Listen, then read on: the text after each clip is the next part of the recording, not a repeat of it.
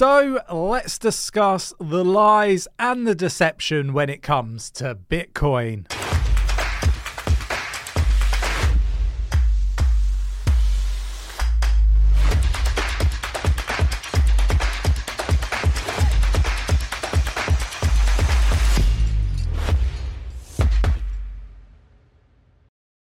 So it's Christmas jumper day. I'm sporting mine. Please share yours down in the Discord, link down in the description. I think it's Christmas jumper day. So, had to sport the old Christmas jumper, but there's a lot to cover off. So let's get down to the desktop and let's take a look at everything that's going on. So we're going to start here on Coin Market Cap. The total market cap of crypto globally is down 1.27% at the time of recording at $1.58 trillion. Bitcoin at 43,724.42, down 0.24% in the past 24 hours, but still up 16.49% in the last 7 days. Ethereum at 2,320.91, up 3.09% for the last 24 hours and 14.56 over the last 7 days. But let's sort of dig into this. We've got the CEO of JP Morgan lashing out at Bitcoin, suggesting crypto should be banned. And this was in front of Congress, I believe.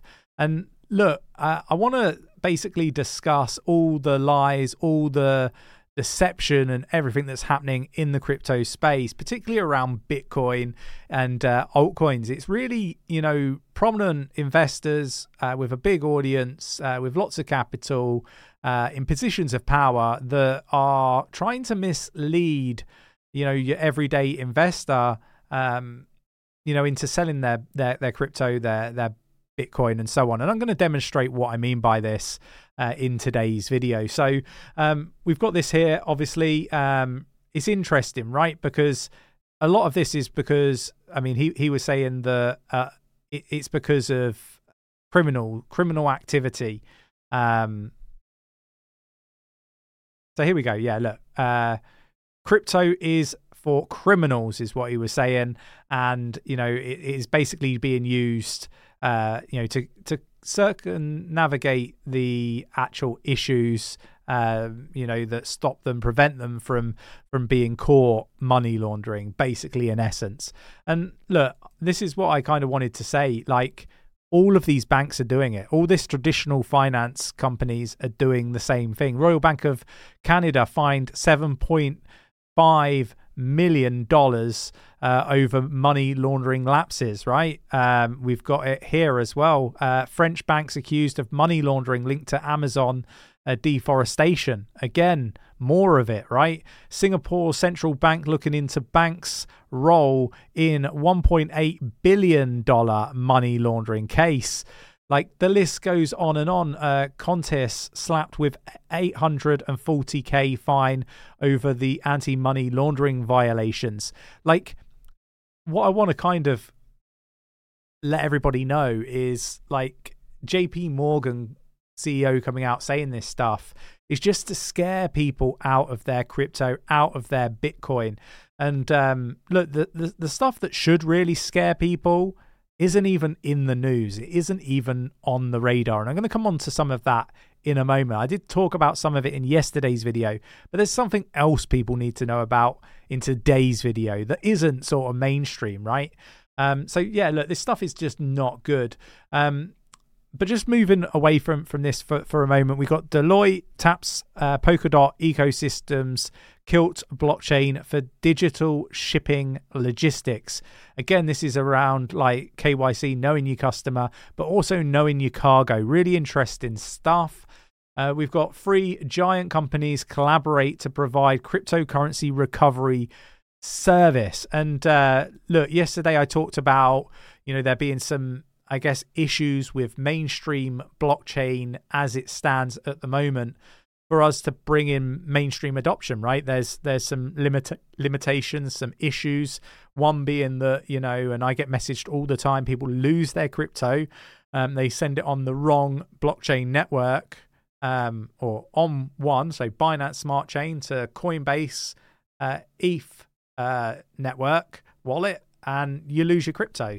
So, these things are bottlenecks when it comes to getting people into cryptocurrency from, your everyday individual, your non-techie individual. And obviously Coinbase have, come out with a link-based thing that you can send through WhatsApp, Telegram, and so on. And people can just, do payments through the link, which is really, really good and beneficial for that. But this is also a beneficial service, being able to recover funds. So this is a really interesting. So it's Safe collaborates with Sygnum Bank and CoinCover to launch crypto recovery service. I'm going to drop this in our Discord. It might help many people. We got ARK Invest recoups millions from Coinbase stock sale amid record highs. Been taking profits on the Coinbase stock. I've been really bullish on crypto